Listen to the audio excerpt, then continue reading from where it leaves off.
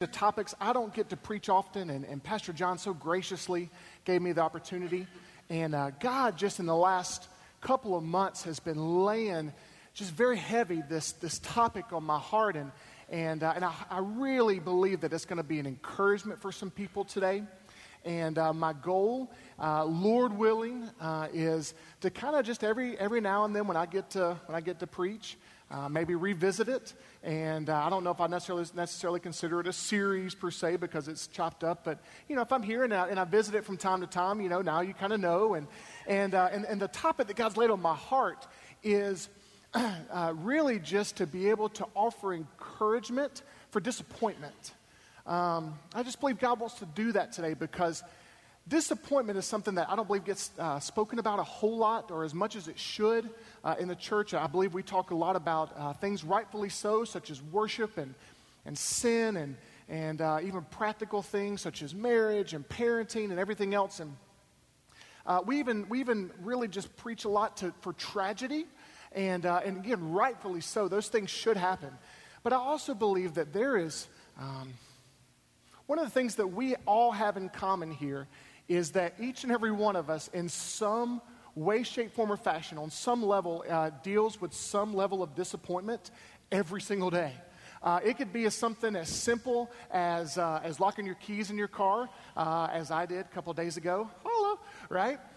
It could be something maybe a little bit more. Maybe there's a relationship in your life that constantly disappoints you, or a lack of promotion in areas and constantly disappoints you. And God just laid this on my heart to begin to share.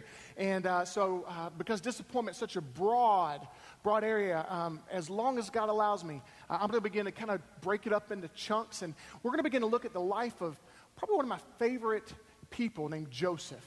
And one of the themes of his life was just disappointment over and over and over and over again, whether it was people, whether it was God's timing, whether it was unfair and unjust situations. He just dealt with a lot of disappointment. And at the end of his life, we see this beautiful picture of how God just ties everything together and works all for God's good. And it's incredible. And, Joseph has that aha moment. I get why all this disappointment's happened in my life, God, because you're setting me up for this. And so I just want to begin this series, so to speak, if you want to call it that, just on dealing with disappointment. And the chunk that we're going to deal with today is dealing with your destiny and dealing with the disappointment of your destiny. And you may be saying, well, Drew, why would my destiny be disappointing? Well, we're going to look at that. And so let's start at Genesis chapter 37, starting in verse 1. This is what it said. It says, Jacob lived in the land where his father had stayed, the land of Canaan. And this is the account of Jacob's family line. Joseph, a young man of 17, was tending the flocks with his brothers, the son of Bilhah and the sons of Zilpah, his father's wives, and he brought their father a bad report about him.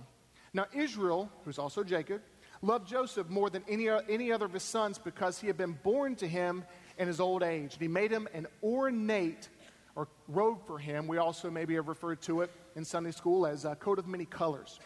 When his brothers saw that their father loved him more than any of them, they hated him and could not speak a kind word to him. And Joseph had a dream, and when he told it to his brothers, they hated him all the more. And he said to them, listen to this dream I had. We were binding sheaves of grain out in the field when suddenly my sheaf rose and stood upright, while your sheaves gathered around mine and bowed down to it. It's a way to earn respect, buddy. Good job. His brothers said to him, do you intend to reign over us? Will you actually rule us? And they hated him all the more because of his dream and what he had said. Then he had another dream, and he told it to his brothers. Listen, he said, I had another dream. And this time the sun and the moon and 11 stars were bowing down to me. When he told his father as well as his brothers, his father rebuked him. I bet he did. And said, what is this dream you had? Will your mother and I and your brothers actually come and bow down to the ground before you? And his brothers were jealous of him, but his father kept the matter in hand. Father God, right now, as I just prepare to speak about the disappointment of your destiny and the disappointment of dreams, God, I just pray more than anything, God, you would use me in my words. I prepared the best that I can. God, I prayed the best that I can. But God, I just know it's all pointless if you don't show up and open up hearts, God. And I just pray right now that you would speak through me. God, allow me to speak clearly. I'm full with what you've shown me, but I want to be able to communicate it clearly. I just ask that you would allow me to do that in your name, and I pray you would get every ounce of the glory. In your name, amen.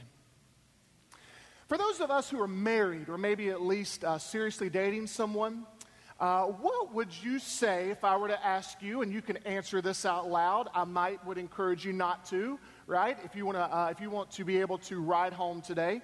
But hey, it's up to you. If you want to be a risk taker, go for it. But what would you say is your spouse's or significant other's most deep personality flaw? What is it? I'm not talking about little quirks here and there or whatever. I'm talking about that personality flaw that you just look at your spouse or significant other if you're dating and you say, you know what?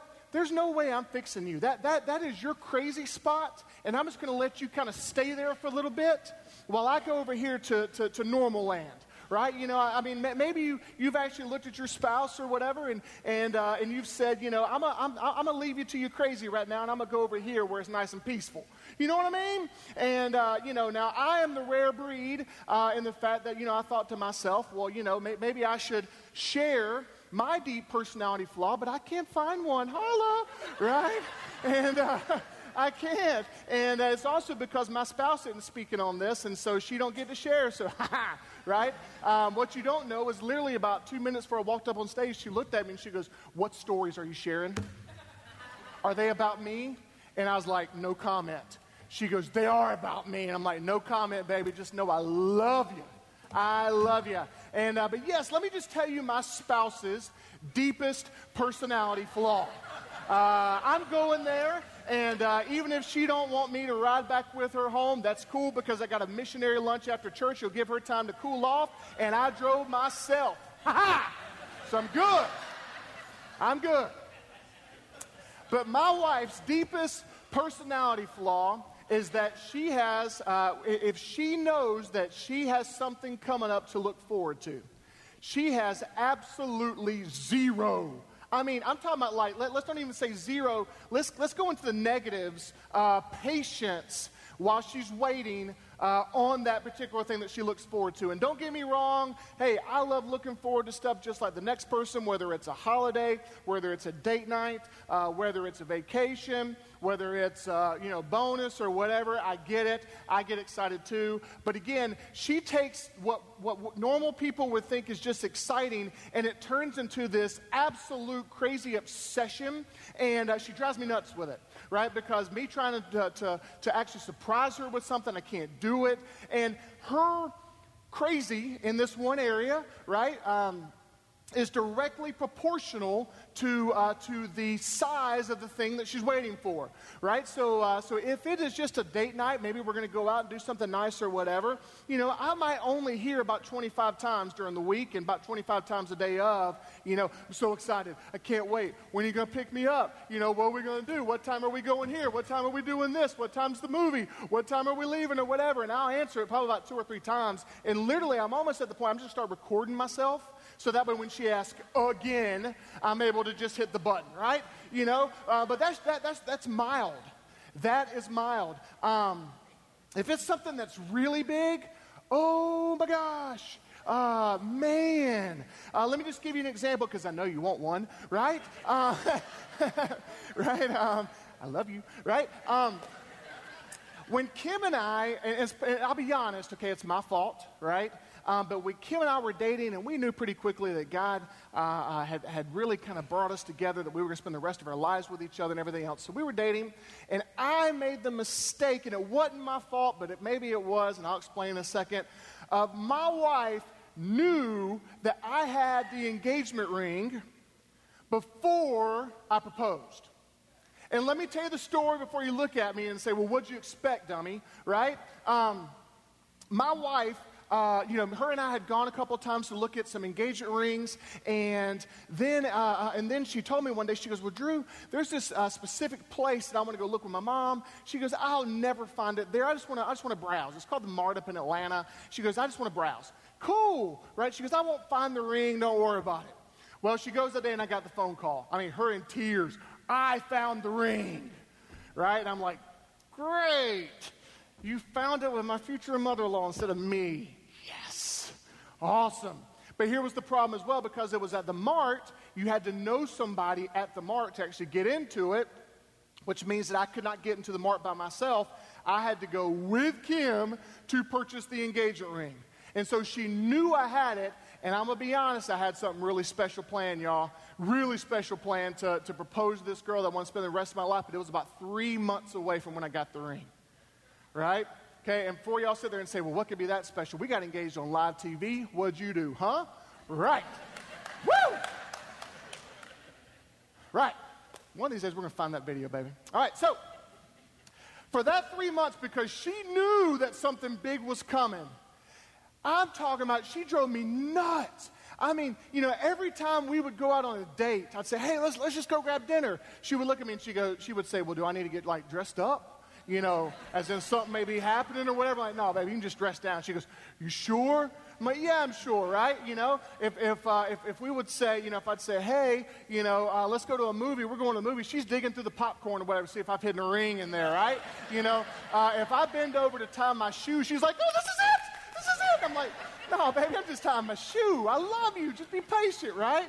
You know, and it was, I mean, it just worked overdrive. I mean, just over and over and over and over and over again. And here's the funny part is that I kind of get my revenge because my daughter is just like Kim. She can't wait for nothing. And so there are times that Maddie will drive us nuts, really Kim nuts with the whole are we there yet thing. And Kim will look at me and I know she's frustrated with something. She talks to me through her teeth and she goes, Drew, talk to your daughter.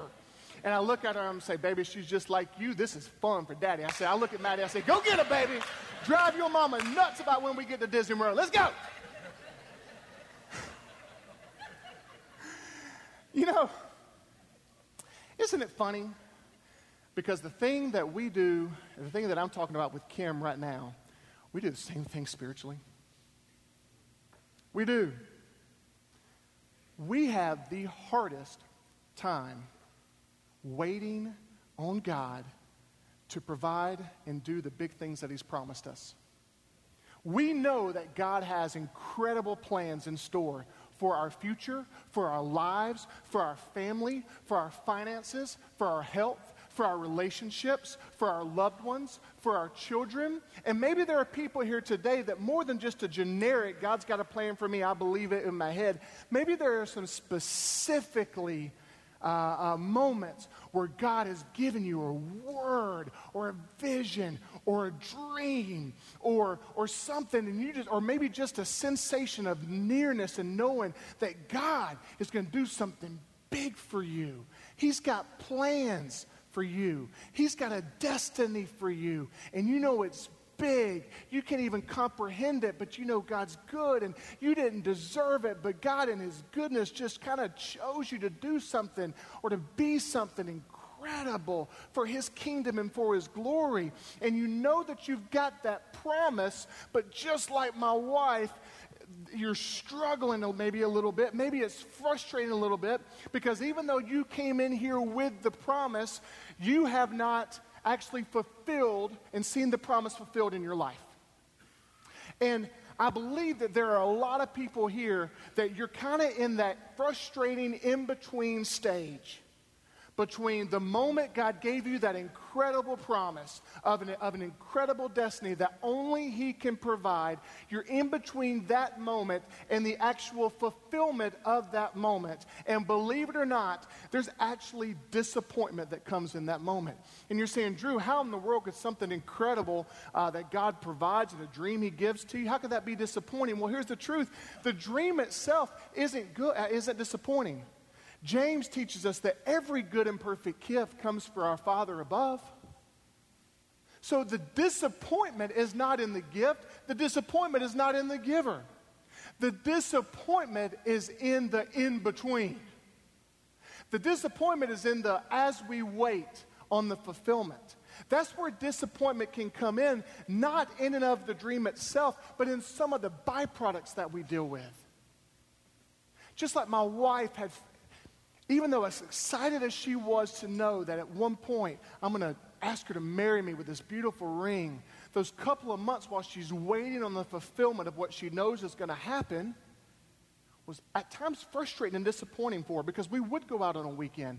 And no, I wouldn't propose because I had something planned. And she was like, I really thought this was going to be it.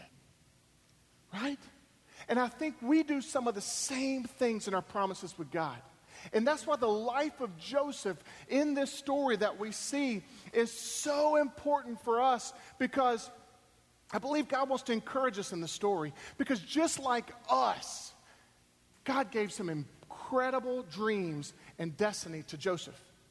Let's look at some of the things about how we know from the text. First of all, we know that Joseph held favor.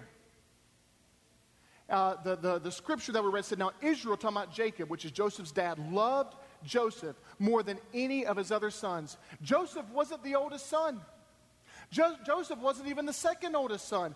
Joseph was way on down the line, which meant that when it comes to who daddy likes best, he was way on down the line of the pecking order. But it said that Joseph was born to Israel when Israel was very old, so Joseph had a very special place in Jacob's heart. See, Joseph knew they had big things stored up for him because he just had favor, unmerited and undeserved. Said he walked in truth. That's another reason that we know he has special destiny, because he said, it's kind of an interesting thing. He said he brought their father a bad report about some of the practices that were going on with his brothers and uncles or whoever in the sheep. While I wouldn't necessarily recommend ratting out on family, that's not a great way to, have conversation around the dinner table, you know what I mean? But what it does say about Joseph is that he had a belief about himself that when he saw other people doing something that they shouldn't do, instead of just going with the flow, instead of just saying, oh, I'll just overlook it or whatever, he at least had the integrity to go and say something about it. Can I just tell you, people who truly believe that they are going someplace in this life aren't just going to look away when other things happen. They're going to walk counterculture to what we see in this world. We also know that God spoke to him in unique ways. Dreams about others and stars and moon bowing down. God also spoke to him about things he didn't speak to others. There's no record of God giving any of his other brothers dreams. They used to bother me.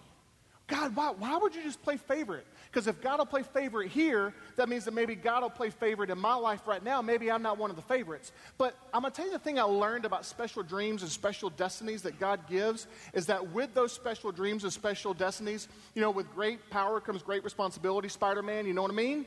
Right? And all of a sudden, you find yourself with this incredible destiny, but with it is a journey that nobody else can walk with you. God takes you through a process that all the time isn't fun. But also, God gave him a special assignment. Have you ever looked at this and wondered why 2 dreams? Why didn't God just take one dream and have the sheaves of grain bowing down to Joseph as well as the stars and the moon? Why not just one? Why do you have to have 2 separate dreams? And I began to research it and find out why. And here's what I found is that God gave 2 dreams because God speaks through patterns and numbers. I don't know why, I don't completely understand it, but God does. And anytime you see the number 2 in the Bible, there's 2 specific things that God's trying to teach us when you see the number 2. The first thing is that anytime you see the number 2, it's representative of being called out. It's a representative of being separated. It's a representative of being set apart. And the example that you'll find is, a man and a woman are set apart from marriage. It's just them, it's exclusive. The other thing is that you'll find number 2 is that when you see the number 2, it's also representative of a special assignment. You'll see that in the New Testament when Jesus Christ got his disciples and he empowered them to go out 2 by 2 into the surrounding villages and neighborhoods to accomplish his work for the kingdom.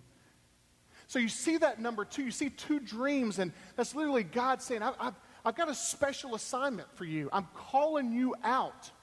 The goal isn't to have your brothers bow down before you and your family bow down before you. That's not the goal. The goal is that I've got a special assignment for you, and I've got to call you out to do it. So we see these clues, and we see, you know what? Just like us, Joseph had a special destiny. But here comes some of the disappointment, the byproducts of having a special destiny. And I hope this would encourage you today. The first part is that the disappointment of destiny The first part of it, the disappointment of destiny, lies in the wait.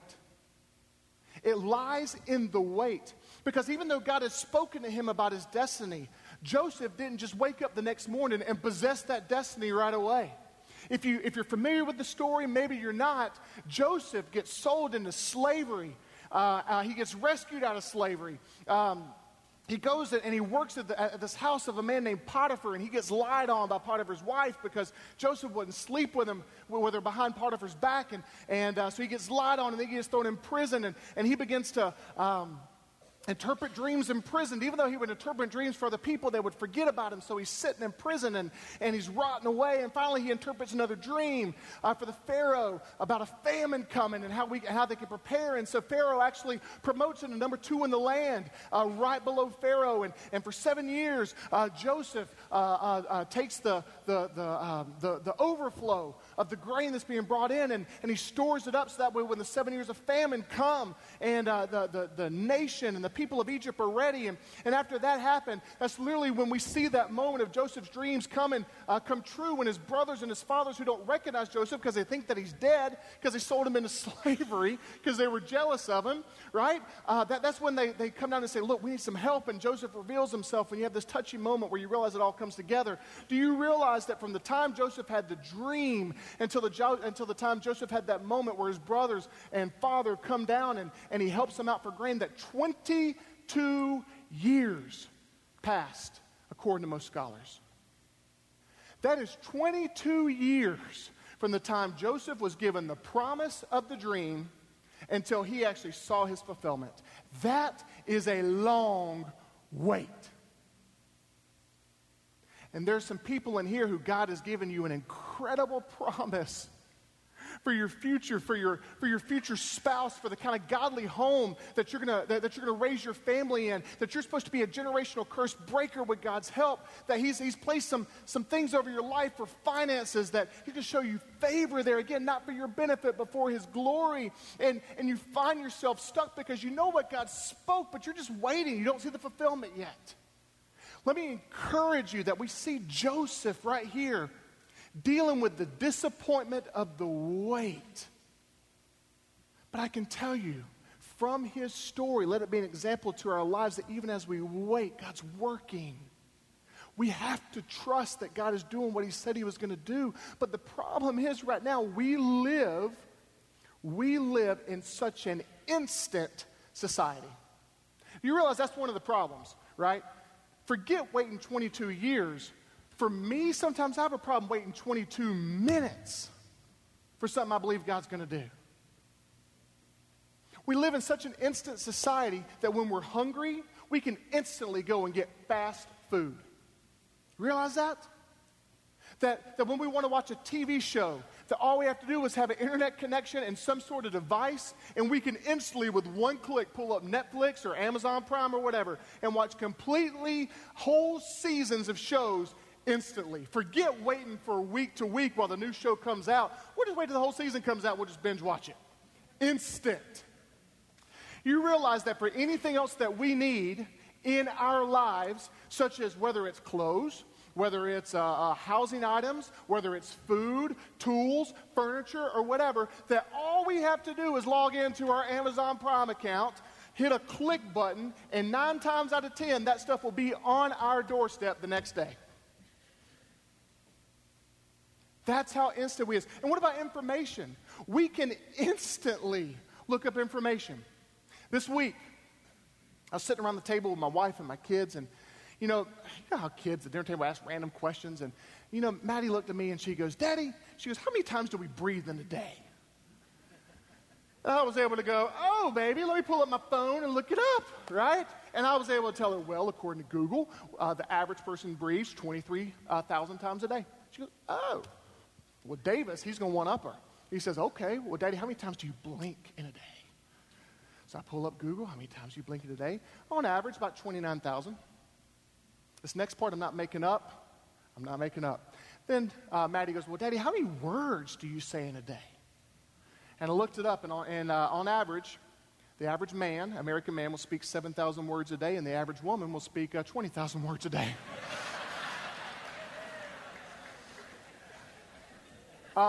for any hate mail that you have because you're upset at Google, right? That's pastorjohn@cc.com or whatever. Whatever they said on the announcement video, that's please send all your email to that. So it's Google, not me, right?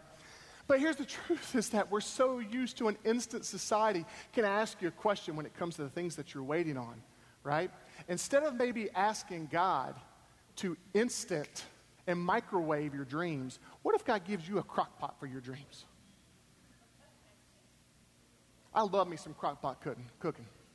You set it on in the morning, and by the afternoon or the evening, you got some good cooking because you got to wait for it. There's no TV dinner that can compare to it.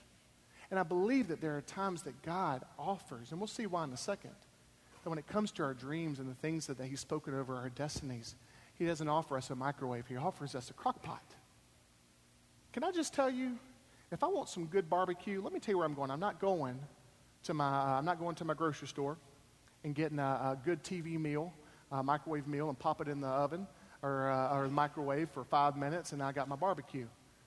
Let me tell you what I'm going to do if I'm going to have some good barbecue. I'm going to call up my buddy Tim Self. I'm going to say, Tim, what you cooking today? He goes, well, I woke up about 7 o'clock in the morning. I put me a Boston Butt on the smoker. It's going to be ready in about 10 hours. Y'all want to come over for dinner? Yes, thank you for the invite. And I know that when I get there, that because I've been waiting for 10 hours, that stuff's been marinating. Oh, it's so good. Oh, it's so good. And I appreciate the future invite, Captain. You're the man. It's so funny because we laugh at that, but that's the truth, is that God really and truly offers us the wait because He wants us to marinate a little bit on some of our dreams because He has some things that He's got to work out. The disappointment of our destinies lies in the mundane.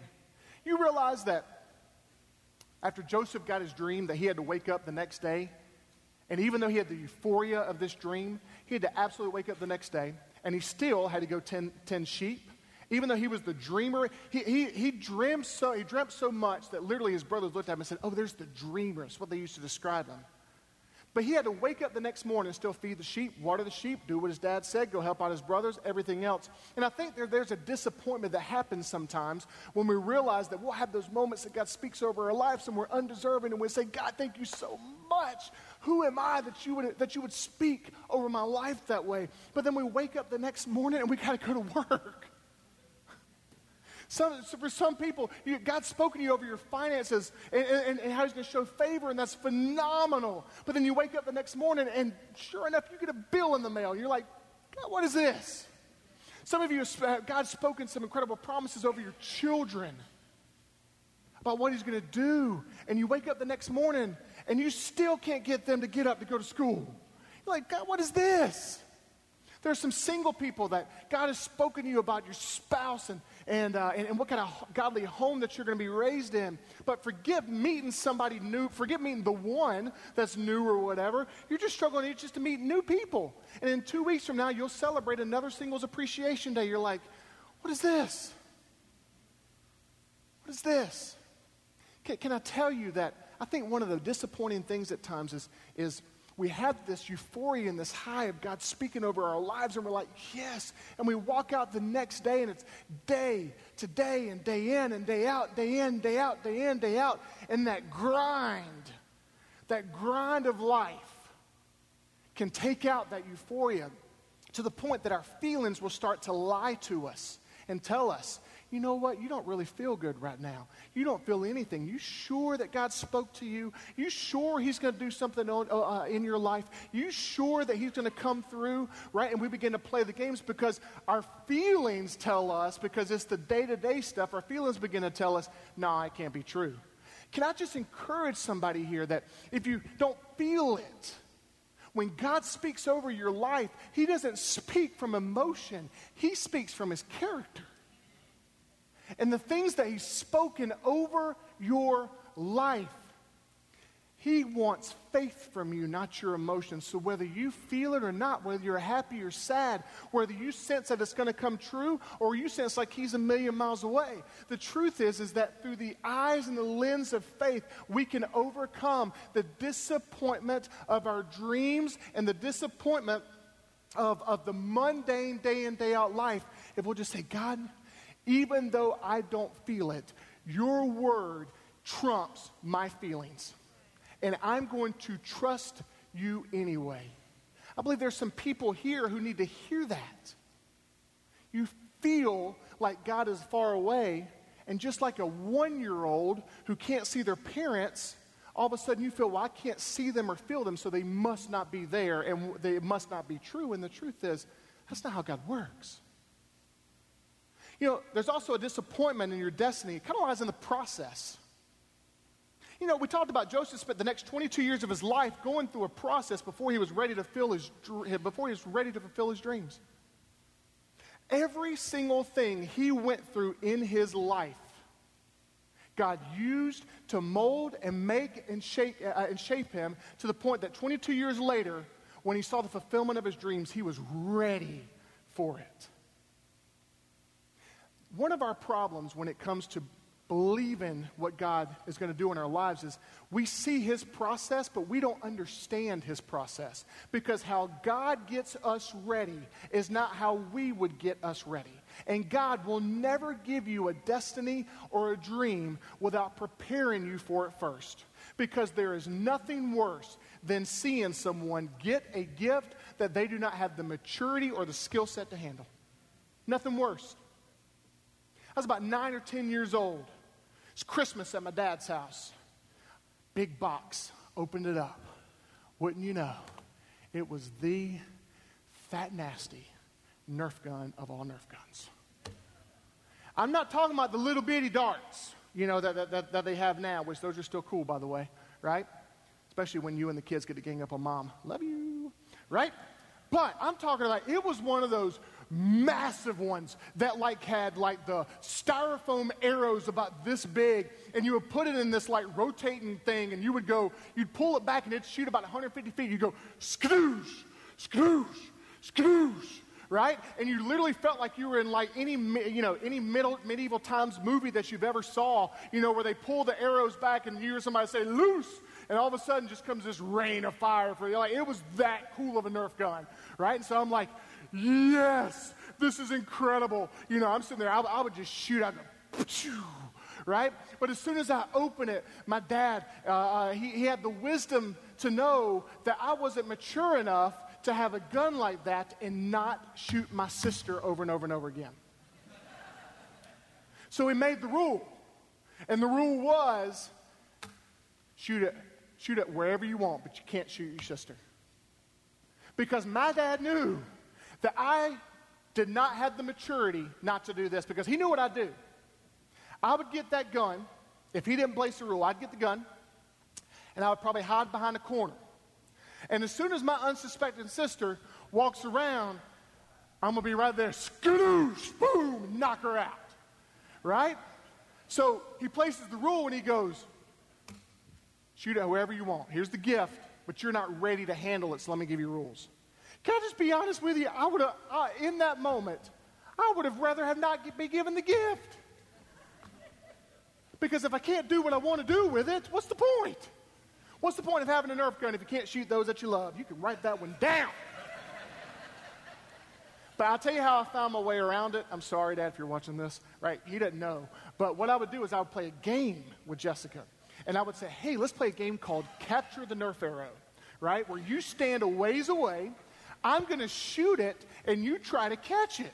And the thing that I knew, my sister was probably about 5 or 6 at that point, maybe a little bit younger, is that she didn't have the motor skills to catch it. So about half the time, 5 out of every 10 shots, she would miss her hand and hit her right in the face and still knock her out anyway, right? But yet I would not get in trouble, because when she go cry to my dad, I said, Dad, I didn't shoot her. We were just playing a game. She kind of got in the way of it. And I never got in trouble. Ha! Take that, Dad. Take that. Mr. Steve and Miss Melba, y'all don't tell my dad that, all right? You good? You don't tell my dad. Oh, they got that face that they don't tell, right? They hang out with my dad a lot. But you know what? We see that and we laugh about it, because you're like, Drew, there's no way, why would you get a gift if you weren't ready for it?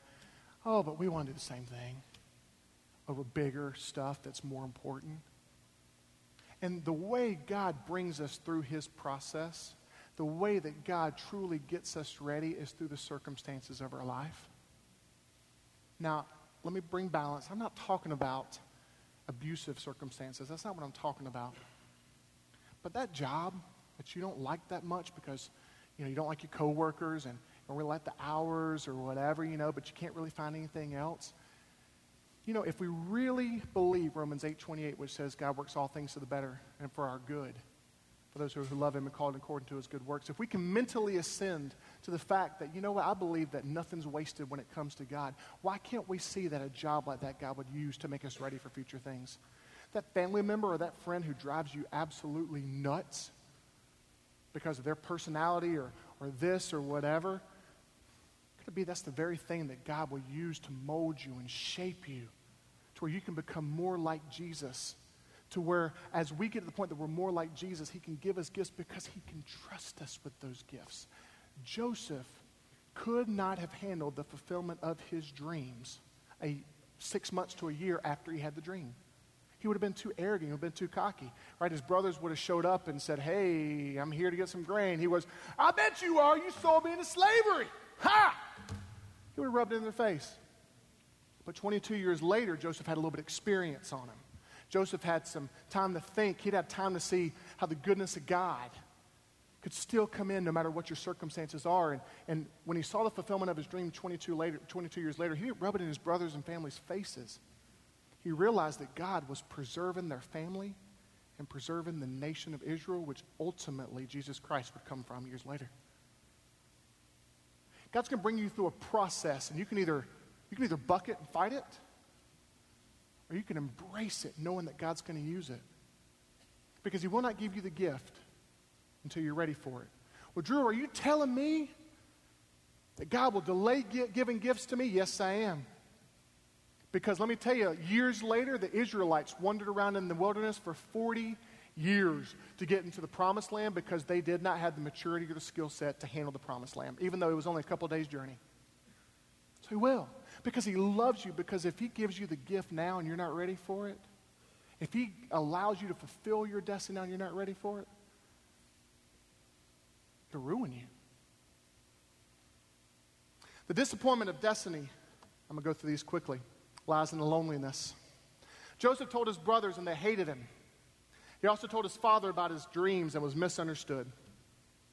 Be careful who you tell your dreams to, because at best, you're probably going to run into people who don't understand. Kind of midways, you're running into your friends who don't care, and at worst, you're going to run into friends who you tell your dreams to, and because they're just better in their own lives, they're going to hate you, and they're going to be jealous. And don't be mad at them, because they're trying to work through their own disappointments of life too, so don't be mad at them. But just be very careful who you tell your dreams to. And usually the rule of thumb, if you've got one, maybe two people that you can tell your dreams to and your destinies, and they celebrate with you in that moment, even though they're not benefiting from it, those usually are the friends that you can keep for life. But usually, about 98% of the people that you come in contact with every single day, instead of telling them your dreams, live it out. Because if you tell them and they don't understand and they're jealous, all they're going to do is discourage you, which brings back more disappointment. Joseph told his brothers his dreams, and they hated him, and it caused even more problems for him. And there's a disappointment that lies in that because we're lonely. Who can we tell our dreams to? God's going to do something incredible in my life, but I don't have people to celebrate. That's all right. You just walk it out and you live it out. Don't let the haters hate. Kim and I go through this funny process every time I'm about to preach, because she always asks me, she goes, Drew, what you going to preach on? And I always try to tell her, but I can't tell her. I'm like, I'm preaching on this thing on Joseph, and, I may come back to it time to time or whatever. And she goes, how in the world are you going to start a series that you can't pick up next week?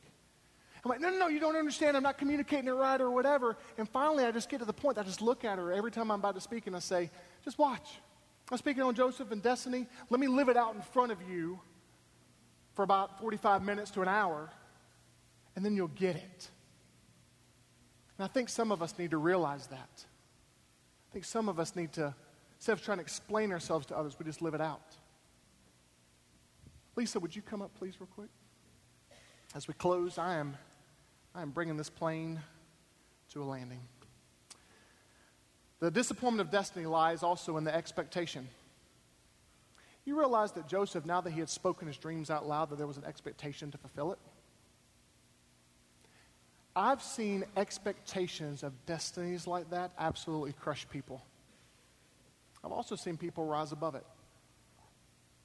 Because once you speak that destiny, all of a sudden, you open yourself up to ridicule if you don't make it, questioning of yourself if you don't see it come to pass, or if it doesn't come to pass in your timing. And maybe there are some people in here who you've spoke about some things, about some ministries that you're supposed to be starting, and some things that God spoke to you very deep. And I think maybe there's a disappointment because you had that expectation and it just hasn't happened yet because we're waiting on God's timing and God's process, and the expectation is beginning to kill you and crush you. And let me just encourage you by saying that when God gives a dream and a destiny, the expectation is never for you to fulfill it. Now, you have to walk in obedience. But the beautiful part is that when God gives a dream and a destiny to you, it's His job to fulfill it. His name is on the line, not yours. So, Drew, you've told me a lot about the disappointment in destiny. Thank you for telling me and pointing out where I'm at. But how do I get over it? I recognize the fact that Joseph had to deal with a lot of disappointments when it came to his destiny. I can relate to him, Drew. I can relate to a couple of those points. Yes, that's great, but what do I do now? How did Joseph get over and manage his disappointment with his destiny? 3 ways. The first thing, to help manage and to get over your disappointments with your destiny, the first way is to remember God's word. In those 22 years before Joseph saw his destiny come to fulfillment, don't you know that he had to go back over and over and over and over again to what God told him? There is something that happens in us when, despite our feelings, despite our fear of abandonment, despite our insecurities, despite our hang-ups, despite our mistakes, there is something about being able to go back to our anchor point and realize and remind ourselves yet again what God spoke to us. Not just personally, but through His Word as well. There are days that I have to wake up, and before I get to work, I have to literally just remind myself through scriptures and what God's spoken to me about His Word, about how He views me, about what He sees for my life. I have to rehearse it mentally over and over and over and over again. Some of you need to go back to what God told you. You need to go back to His Word. You need to write it down. You need to hang it on your refrigerator. You need to, that thing that God spoke to you, you need to write it on your mirror in the bathroom. And when you wake up and you're getting dressed to go to work, you see it. You need to mentally rehearse every day. Make it a point. Set an alarm on your phone that twice a day or at lunchtime, you're going to go back to those things, His words about you, His scriptures about you, about His plans for you are good and for not harm, that His promises to you are yes and amen. You need to go back to those things over and over and over again. That is how you get over the disappointment. Not because your circumstances change, but because your perspective changes because of what you have your focus on. Because as long as you have your focus on your surroundings, you will not understand them, and the enemy will come and whisper things to you like, God is not going to come through. But when He does, if you are able to go back and remind yourself of God's Word, you are able to say to yourself, to your doubts and insecurities, and say, oh, no, no, no, no, no. You are telling me something that is not true, because let me tell you what God has spoken over my life. And the reason why I know it is because I remind myself of it every single day. Not only do you need to remember God's word, but to keep hope in your disappointment, you have to remember God's character. God spoke to you not because you're good or I'm good, because we're not.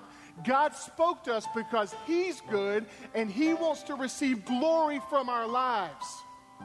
The things and the promises that He has given to you, it's not so that we can just consume it and say, oh, great, thank you, God, or my life, look at this, or whatever.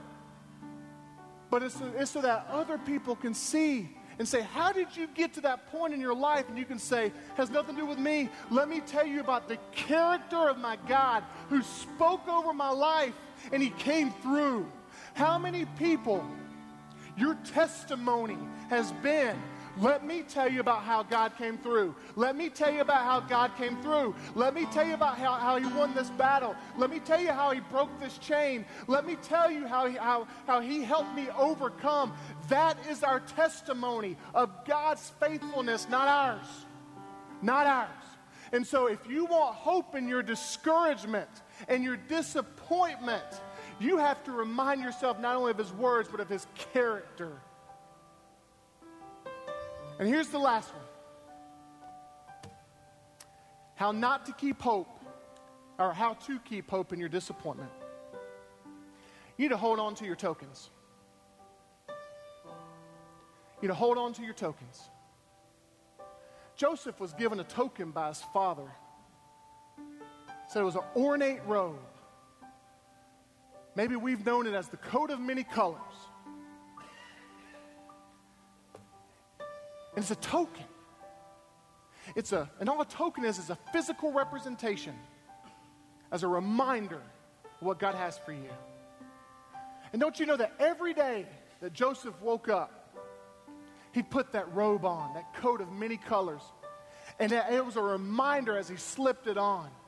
My Father thinks I'm special, and this is the proof. My Father thinks I'm loved, and this is the proof. My Father cares for me. This is the proof. This is the token. We don't live for tokens. We live by God's word. But here's the truth. God will give you tokens.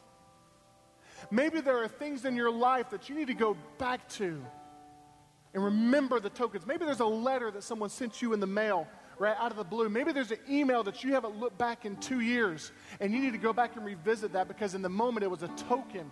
Maybe there's a kind word or a voicemail that someone's given you, and if you can, you need to go back.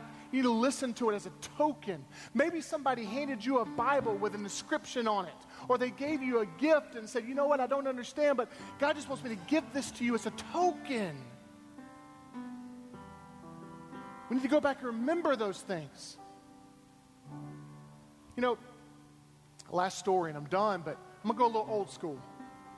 Because before there were PS4s and Xbox 390s, and I know it's a 360, don't judge me, right? Just making sure y'all are awake, right? Actually, it's Xbox One now, isn't it, right? Yep. And before there were Nintendo DSs and all this stuff, right? Okay, right? You know, I hate to say this, but back in my day, right? If we wanted to go play good video games, we actually had to go to the mall and we had to go to the arcade.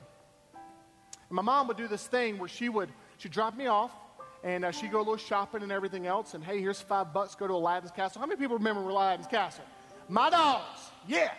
So I go to Aladdin's Castle with $5, right? And it would give me tokens. I had these tokens in my pocket. And I remember those tokens, and it's funny how I saved those tokens for the best games when I really needed them. Because there were games all over. Oh, but the best games like NBA Jam. He's on fire, right? Games like Street Fighter 2, right? I didn't spend my time or my tokens going playing the pinball games. There were specific, special games that I would save my tokens for when I really needed them, because if not, I'd waste all my tokens and I'd have to sit there and watch other people play till my mom came and pick me up. Right? And I think that's so applicable to us. Some of you, you've got some big things. There's some things in your life that God is speaking to, and Have you saved your tokens? For when you really need them, do you have your tokens? Now, the biggest token is God's Word. He'll give you other things because God longs to communicate His will to us. God longs to let us know what He's up to. Now, He'll do it in ways we don't understand. Can I get everybody to stand? Just as we close. More than anything, I want today to be an encouragement to you. Maybe you're here today and you find yourself going, you know, Drew, I needed to hear that. I've been disappointed. I've been a little discouraged. I need that reminder today. I don't want to keep you too late, so I'm not going to have anything lengthy, but I am going to pray for you. My prayer is that you would leave today with a renewed sense of God confidence. Just as a slight show of surrender, if there was any part of today that spoke to you, would you mind just lifting your hand up real quick and just, God, I received that today. Amen. Amen. God will fulfill His destiny for you. Got to be open. Don't get discouraged. Don't lose heart. Father, I just thank you for today. God, I thank you that you're never done with us. I thank you, God, that you never let go. I thank you, God, that in our insecurities and weaknesses, God, I thank you and I praise you that you always use it just to grow us and mature us. God, what God speaks into the lives of His people and offers destiny and dreams and hope. God, your kindness to us is too much for words. And God, I just pray that today you would continue to seal in everyone's heart what you have spoken, and that people would walk out of here with a renewed sense of hope, not in the dream, but in you. And may we sing your praises forever. In your name, amen.